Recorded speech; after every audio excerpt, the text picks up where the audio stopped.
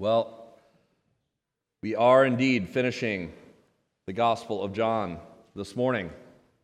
As Jeff said, it's been quite a long journey, but I think it is true that when I finish a book, it's only then, and Jeff can probably attest to this as well, that it's after you preach through a text that you kind of feel like you know it better.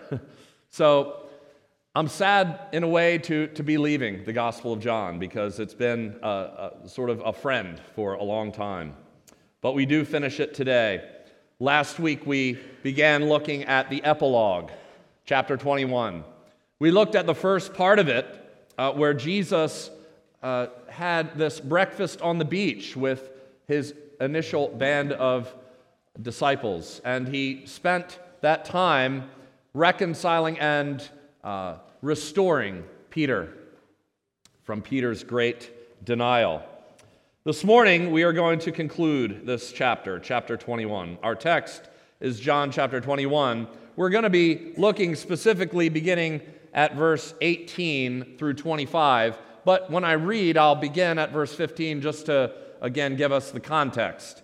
If you have a Bible with you, as always, I'd encourage you to open it up and follow along as I read. If you don't have a Bible with you but would like to follow along, you'll find a Bible in the seats in front of you underneath, and if you use that Bible, you'll find our text today on pages 907 and 908. John chapter 21, beginning at verse 15. When they had finished breakfast, Jesus said to Simon Peter, "Simon, son of John, do you love me more than these?" He said to him, "Yes, Lord, you know that I love you." He said to him, "Feed my lambs." He said to him a second time, "Simon, son of John, do you love me?" He said to him, "Yes, Lord, you know that I love you." He said to him, "Tend my sheep." He said to him the third time, "Simon, son of John, do you love me?" Peter was grieved because he said to him the third time, "Do you love me?" And he said to him, "Lord, you know everything. You know that I love you." Jesus said to him, "Feed my sheep. Truly, truly, I say to you, when you were young, you used to dress yourself and walk wherever you wanted. But when you are old, you will stretch out your hands, and another will dress you and carry you where you do not want to go." This he said to show by what kind of death he was to glorify God. And after saying this, he said to him, "Follow me." Peter turned and saw the disciple whom Jesus loved following them, the one who also had leaned back against him during the supper and had said, "Lord, who is it that is going to betray you?" When Peter saw him, he said to Jesus, "Lord, what about this man?" Jesus said to him, "If it is my will that he remain until I come, what is that to you? You follow me."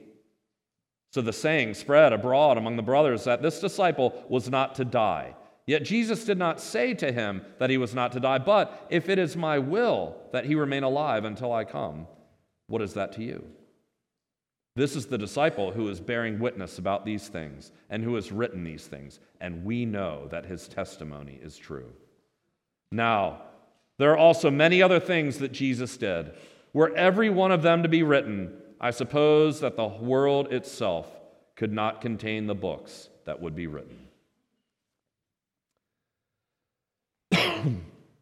So Jesus has had this breakfast on the beach.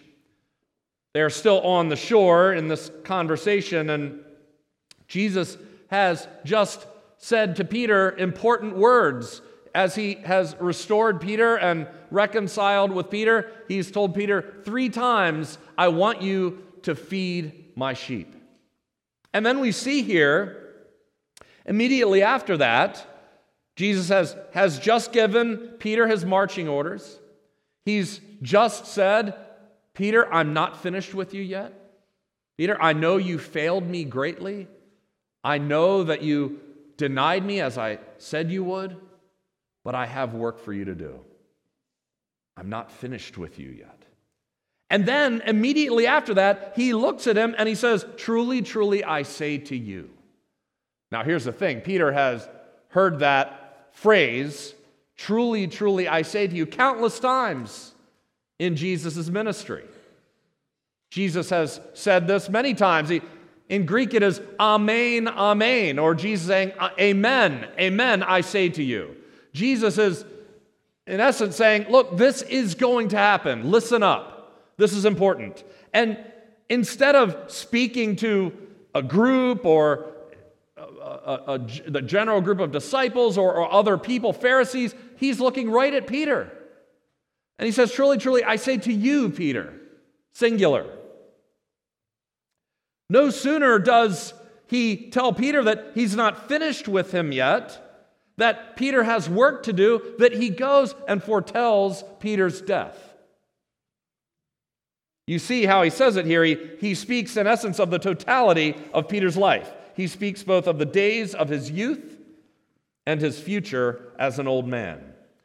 First, he speaks of his youth. He says, look, when you were young, you used to dress yourself. You used to walk wherever you wanted.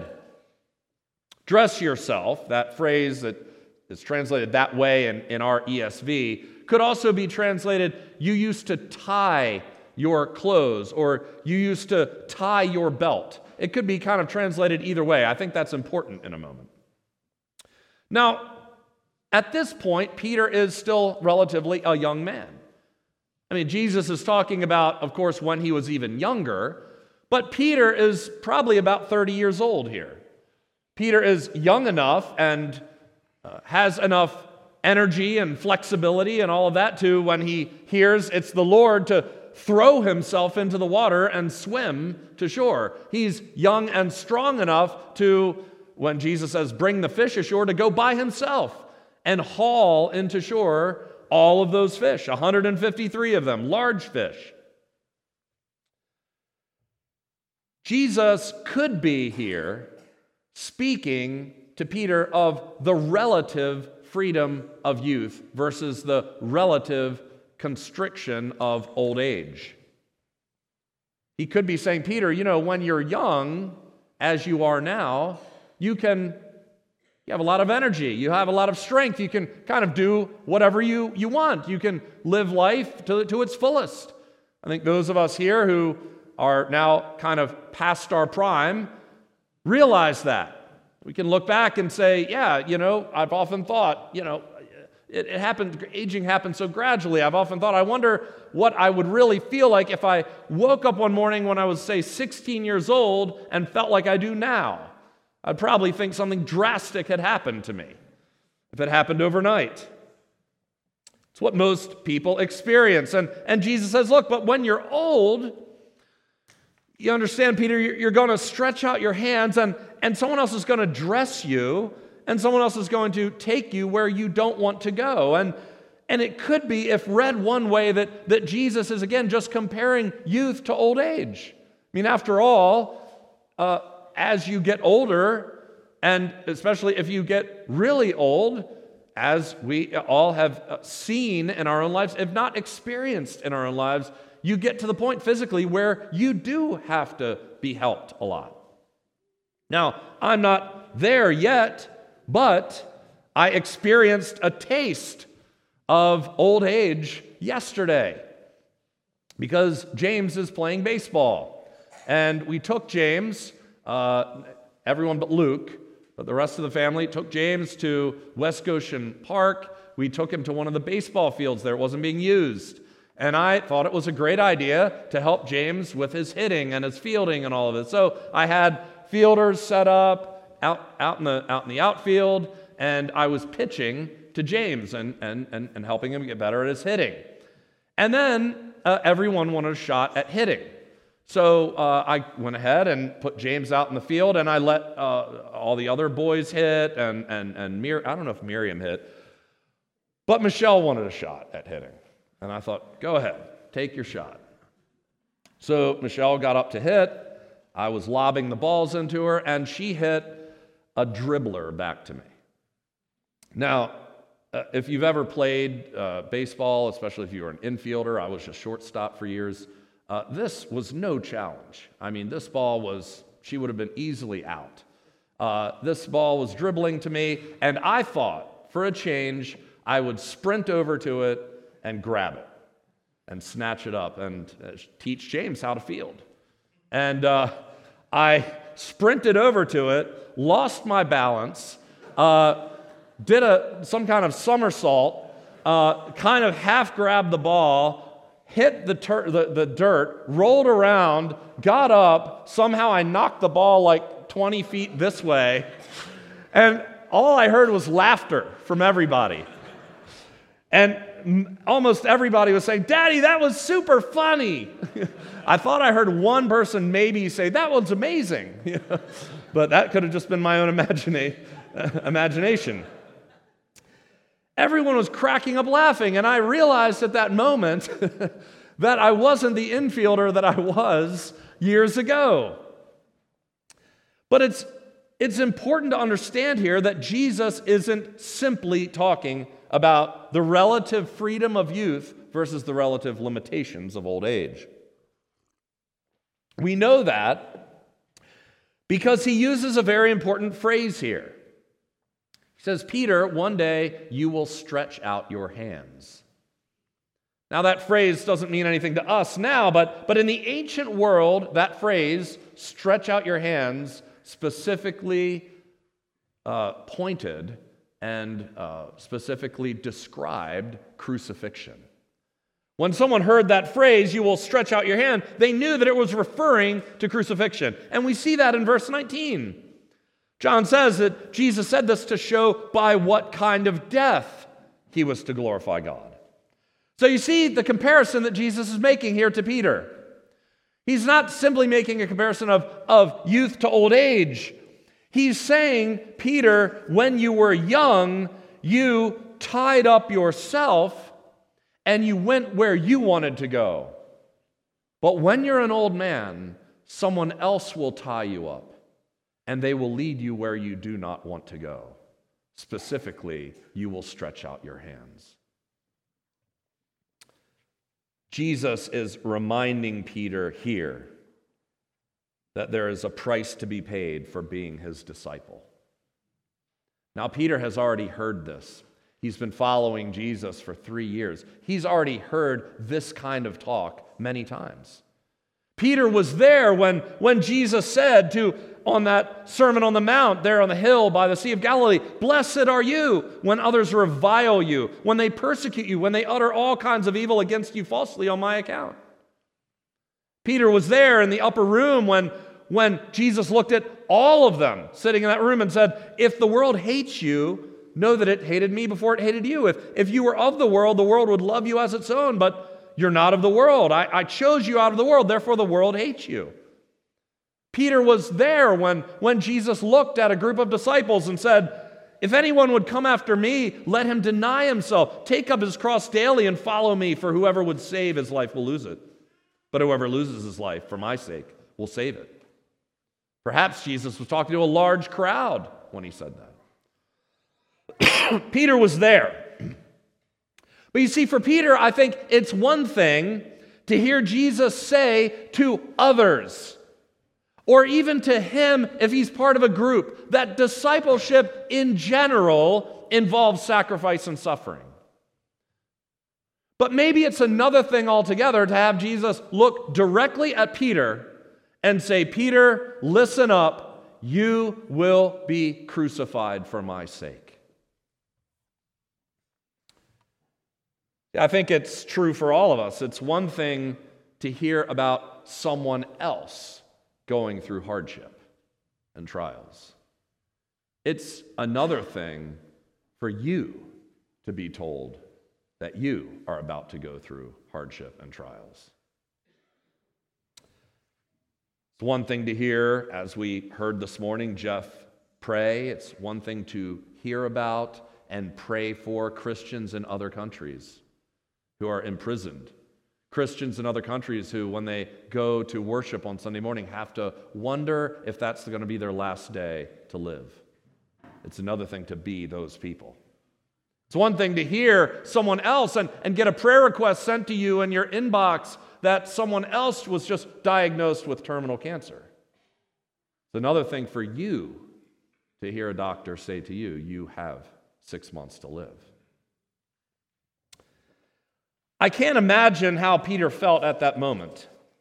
Knowing how horrendous crucifixion was, knowing that Peter was deathly afraid of even being somehow connected to Jesus, not that long before. Knowing and probably seeing many times crucifixions happen in front of him. I can't imagine the pit in his stomach. Can't imagine the feeling he had knowing that for sure one day that would be him on a cross. And then look at verse 19. Immediately after saying this to Peter, Jesus said to him, "Follow me." He's just told Peter that one day in the future he's going to be crucified, and then he says, "Follow me." Now what does Jesus mean by that? Well, you can see in the text, on one level, Jesus simply means, I want you to physically follow me. They've been gathered around this charcoal fire, they've been eating fish, and you can see, because of what the text says, that Peter has to turn and look at the Apostle John following them. So on one level, Jesus is now getting up and he's walking away, and he says to Peter, "Follow me." But I think figuratively, on another much deeper level, Jesus is bringing Peter again back to the beginning. He's already done this with Peter once. He already called Peter Simon, son of John, going back to that first day when he called Peter to be his disciple.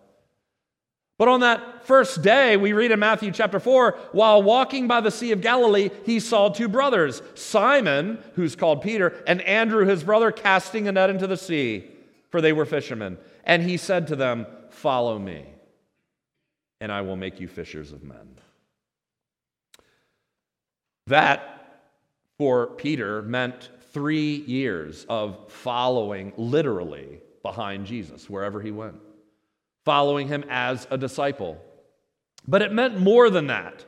It meant more than that because Jesus wasn't just calling Peter and these other guys to be mere observers. He wasn't saying, "Follow me and watch what I do." He wasn't saying, "Follow me and record what I do." They weren't just recorders. They were disciples. A disciple is a learner. A disciple is a student, an apprentice. A disciple is a follower. To be a disciple is to follow Jesus. For 3 years, again, it meant following him literally and physically. But Jesus is about to ascend. What will it mean for these guys to follow Jesus once he's ascended into heaven? Well, Jesus has answered that. In the upper room, Jesus said, "I'm going to ascend, but I'm going to send you another helper. I will not leave you as orphans. I will send you the Holy Spirit. And when he comes, I will be in you, leading you." We find, as I mentioned this morning before the baptism, we find at the end of Matthew's gospel what's called the Great Commission. In that Great Commission, when Jesus, right before he ascended, he spoke to the disciples. And he said, "I want you to go into the world. I want you to baptize in the name of the Father, Son, and Holy Spirit. And I want you to make disciples, teaching them to obey everything I've commanded you." That, if you look at the Great Commission, that looks like it's given to the church as an institution. What does it mean to be the church? The church as institution? Well, it means to make disciples. The church's mission is to make disciples. The church's mission is to baptize. The church's mission is to teach and preach everything that the Lord has commanded. To shepherd. Jesus has, in a sense, already called Peter to be a leader in the church. What did he say? Jesus, as an apostle, as a pastor, as an elder, I want you to feed the sheep. That's your job, Peter. As a member of the church as institution, that's your job. But you see here in John 21, I think you have a different emphasis. If Matthew 28, the Great Commission, is given to the church as an institution, I think John chapter 21 is given to individual Christians. One New Testament scholar puts it this way: chapter 21 is about the personal commitment of that person who believes what John calls them to believe at the end of John chapter 20. These are written that you may believe that Jesus is the Christ, the Son of God, and that by believing you may have life in his name. And then he follows it up with chapter 21. 21 is about the individual Christian's personal commitment. So Peter has two callings. He has the calling, number one, of being a pastor, the calling of being an apostle or an elder, however you want to put it. Peter is in the place of leadership in the church. But Peter has a second calling as well. And his other calling that goes right along with that other calling is the calling to be a Christian. His calling is to be a disciple. His calling is to be a follower. And that is true for all Christians. Every single one of us in this room has two callings. The one calling, like for me, is to be a pastor. But God may not have called me to be a pastor. For years, I thought I would be called to do something else. When I was 10, I thought my calling was to be a professional baseball player. Your callings change throughout your life. For a time, I had a calling to be a student in college. For a time, my calling was to be a personal trainer in a gym. My calling, in that sense, has changed many times throughout my life. But the other calling, the calling to be a Christian, the calling to be a follower of the Lord Jesus Christ, to be his disciple, has never left. Whatever my first calling is, the second one remains. Peter had a calling for a while to be a fisherman. For a while, his calling was to be a husband. At some point, either he or his wife died and left this earth, and that calling left. For a while, his calling was to be a son. At some points in Peter's life, his calling was to be a prisoner for Christ. He had many different callings, but throughout it all, underneath all of it, his calling was to follow Jesus, wherever that took him, and whatever that might mean. And for Peter, literally, it would mean at one point following Jesus all the way to a cross. Notice, Peter no sooner hears this, that he wants to know what discipleship will mean for someone else. Verses 20 and 21. Peter turned and saw the disciple whom Jesus loved following them, the one who also had leaned back against him during the supper and said, "Lord, who is it that's going to betray you?" When Peter saw him, he said to Jesus, "Lord, what about this man?"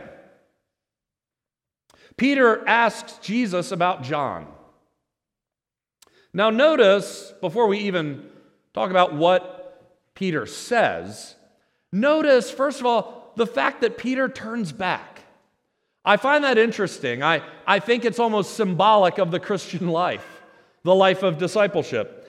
He has just been told to follow Jesus. Jesus gets up and says, "Peter, follow me." No sooner does Peter take, I don't know how many steps, then he turns away from Jesus and looks back at John. Discipleship is hard. Following Jesus is a lifelong commitment, but it isn't easy. Oftentimes we begin our walk with him, and this side of heaven, this side of glorification, this side of being sinless and made perfect, we will constantly struggle to keep our eyes fixed on him.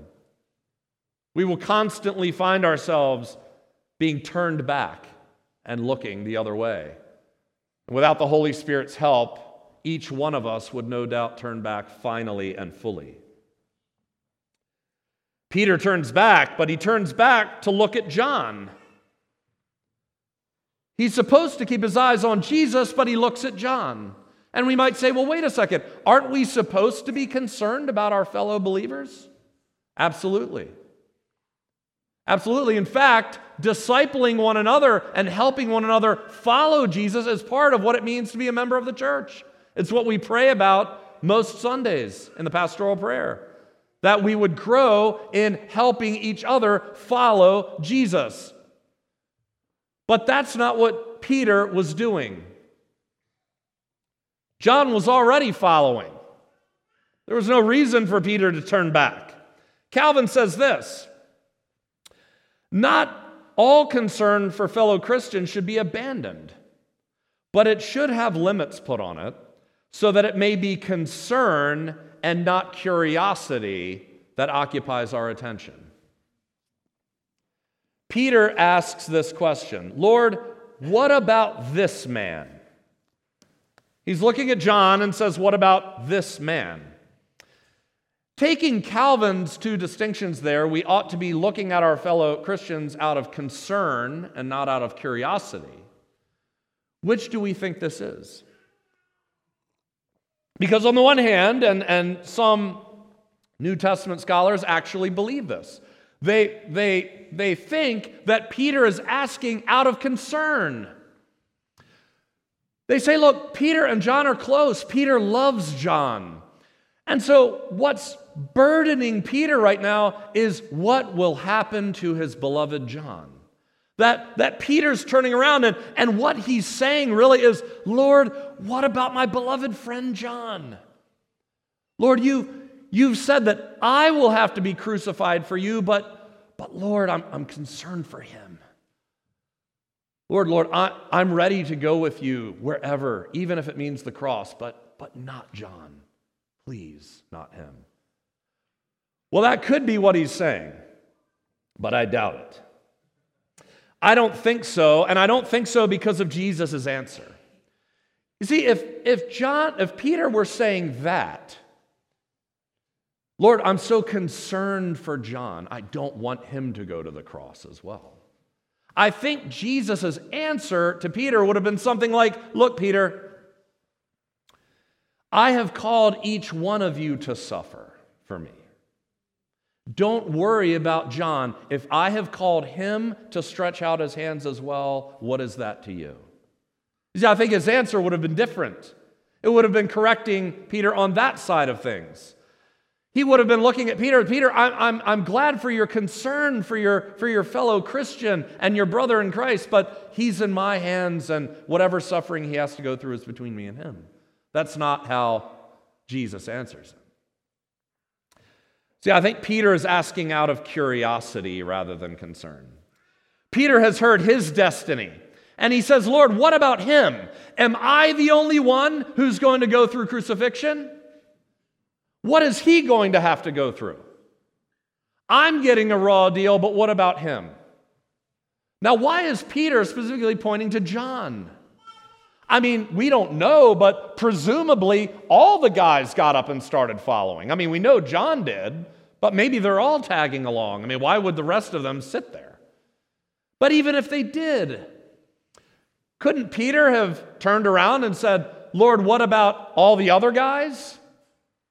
Why does he single John out? Well, I happen to think that he singles John out because up until now, Peter and John have kind of been running on parallel tracks. Peter and John have had a very similar life. Before Jesus even called them, they were fellow fishermen. In fact, they were business partners together. Not only were Peter and John fishermen together and business partners, but when Jesus came and called them, they were part of that initial group. The first band of disciples. They were the ones who followed Jesus the longest, and then they became part of this inner circle of Peter, James, and John. They were the two that ran to the tomb together. Peter and John have spent a lot of time together, and I think Peter wants to know if their roads are going to continue down the same path. You see, it's not usually the kid down the street. It's not usually the kid who lives 2 blocks away who gets the ice cream cone that you're worried about if you're a kid, or that your kids are worried about if they don't get one. They're worried if their brother or sister gets an ice cream cone and they don't get one. That's when they say, it's not fair. They got one and I didn't. And I think Peter's asking, not out of concern for John's well-being, which would have been a question motivated by love for John. It's a question motivated by envy. Or as John Calvin says, curiosity. Curiosity. What is your plan, Jesus, for his life? Peter is concerned, I think, that he might be getting the short end of the stick. Well, is that true for you, Christian? Are you content to the journey that Christ has called you to? Are you looking around at others? At others, specifically, maybe not someone 20 years removed from you, but someone that you're close with, someone your same age, and saying, Lord, what about them? Why is their journey like that and mine like this? What is Jesus' answer? Jesus said to him, Peter, if it is my will that he remain until I come, what is that to you? You follow me. This is the second time now that Jesus has called him to follow him, but this is a totally different level of follow me. Whereas the first one may have also included, look, follow me as we walk along the beach. This one, no doubt, means, Peter, you follow me. For the rest of your life, I don't want you worried about what I'm going to do with other believers. I don't want you worried about what my plan is for other Christians. You follow me wherever I take you. You keep your eyes on me. This is a sharp rebuke. Look at what he says. He says, Simon, not only might I not send him to crucifixion, but I might leave him until I come back again. How do you like that? If it's my will that he stay alive until I return again, what is that to you? Jesus is saying, you mind your own business, Peter. In the end, Jesus is saying, I don't care that so far your lives have mirrored each other, Peter. When I choose for your roads to diverge, you must follow me down the road that I am leading you, and John must follow me down the road I am leading him. Jesus' call to Peter here is follow me. They were the first and the last words that Jesus ever spoke to Simon Peter. And they were words that John never forgot, because John ends his gospel with this conversation. You know, it's interesting. None of the other gospels have this breakfast on the beach. None of them have this discussion. Not even Mark, which is Peter's gospel. It doesn't talk about this. And I've wondered if here John is now the last to go and writing this gospel way after the others have died. And is he saying, look, I'm going to share something that hasn't been shared yet? Either way, John never forgot these words, because to a disciple, the words, follow me, are two of the most important words we can ever hear. They're two of the words that matter most. Because understand, Christian, it's not where Jesus leads us that matters, it's that we follow after him. And you know, these disciples, these apostles, these 11 guys, they did follow. Almost all of them followed Jesus to martyrdom, to giving their lives for him. Peter's life and John's life did diverge. They did end up taking different paths. Peter did end up, relatively speaking, an old man. He lived roughly another 30 years. He died probably sometime in his 60s. Tradition tells us that he spent much of those 30 years in Babylon and in Rome. And while in Rome, while Peter was there ministering and sharing the gospel, a man named Nero took the throne. Someone that God placed there in his sovereignty. This man, Nero, didn't like Christianity. And when Peter was in his 60s, he was thrown into an infamous prison, shackled and most likely tortured. And while he was in this prison, tradition tells us that he preached the gospel to the guards that were torturing him. He wrote his final letter, we have it, 2 Peter. And you can see in this letter that Peter is now, after 30 years of following Jesus, a very different man than the one who was concerned about John's future that day on the beach. In his last letter, Peter says this to the Christians he's writing to. He says, look, I know that the putting off of my body will be soon. I know I'm going to die soon. He says this, as our Lord Jesus Christ made clear to me. Maybe he's thinking back to that day on the beach. But he says this. He doesn't say anything about being treated unfairly. He says, but Christians, before I go, I want you to grow in the grace and knowledge of our Lord and Savior Jesus Christ. To him be the glory both now and to the day of eternity. Amen. That's how he signs off his letter.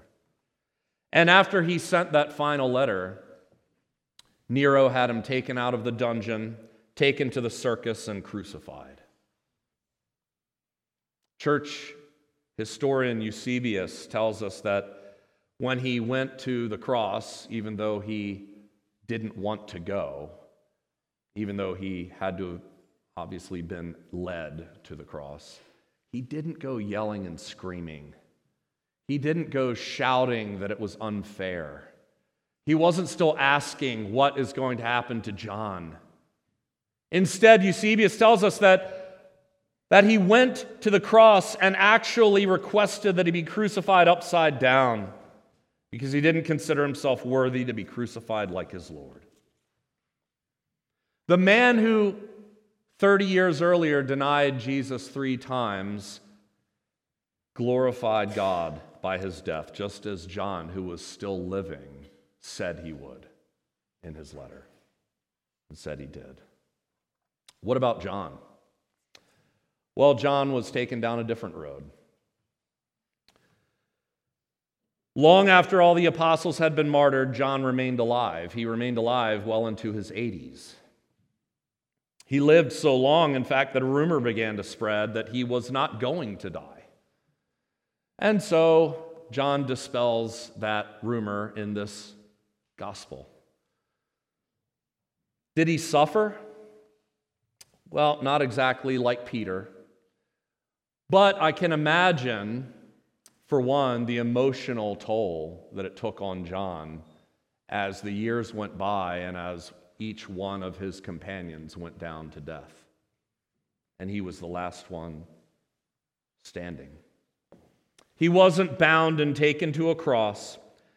But it is interesting how much of Jesus' words to Peter apply as well to John. Because John was far older than Peter. And when he was old, he didn't go where he wanted to any longer.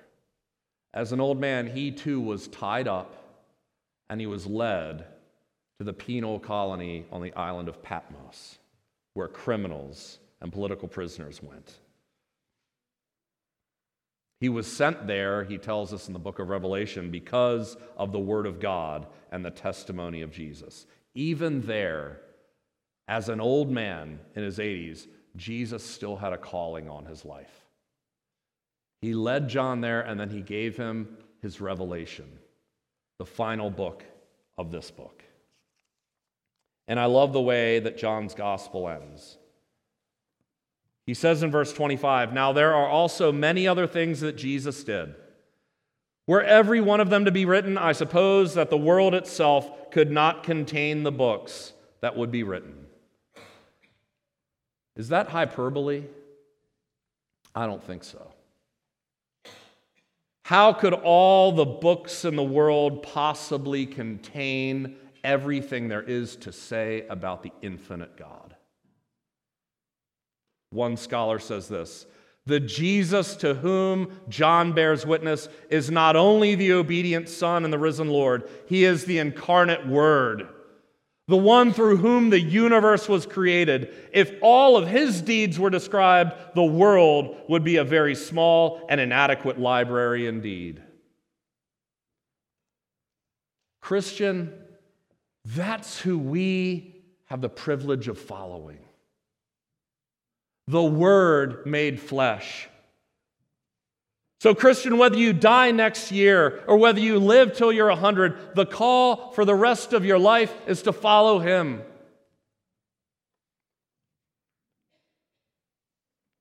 The call for your life is to run the race, to put your hands to the plow and not to turn around, because when your life on earth ends and he calls you home, it's only the beginning of the journey. And you'll have all eternity to continue to walk with him, the eternal Word, the one who died so that you may have eternal life. Let's pray. Oh Lord, we're so thankful for your gospel. We're thankful for this text, and we're thankful for your call on our lives. Lord, we're so thankful that whatever the road here on earth takes us, that we all end in glory. And we pray, Father, that you would give us the strength through your Spirit to follow our Lord until our last day. We pray this in Jesus' name. Amen.